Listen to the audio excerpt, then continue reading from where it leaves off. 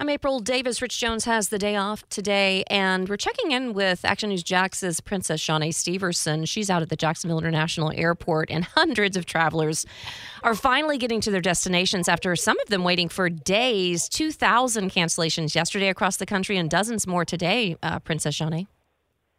Yeah, that's right, April. And, that's all due to a lack of staffing as well as some bad weather that we've been having, especially up in the northern states. But right now I'm standing in JIA airport. So far, everything looks to be on time. We've just had literally like maybe 2 or 3 cancellations, but that's after, according to FlightAware, JIA already had 9 cancellations and 4 flight delays. And, here taking a look even at the TSA prep line, things appear to be flowing well, but we're learning that a lot of airports have actually hired more staff just to try and keep up with the influx of people, because despite prices being higher and the weather, people still want to get out and travel. And we know we have the upcoming 4th of July coming. So no surprise there. People are definitely going to celebrate.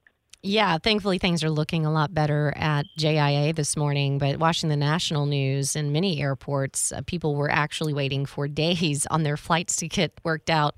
And especially in the Northeast, I'm hearing, is where a lot of the problems are. Some of them coming out of San Francisco, we saw this morning as you were reporting.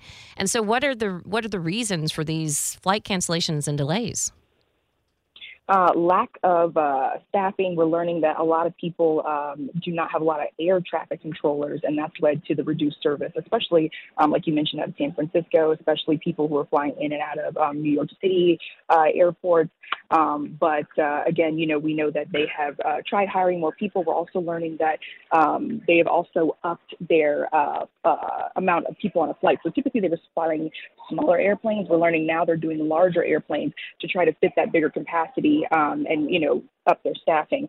But so far, we just want to let people know, while things here are okay, just for right now, it is early in the morning. Who knows what it might look like when the day progresses, but make sure to apply for TSA prep checks so that you can avoid those long security lines when and if you make your way to the airport. Yeah, and you can find that on an app, right?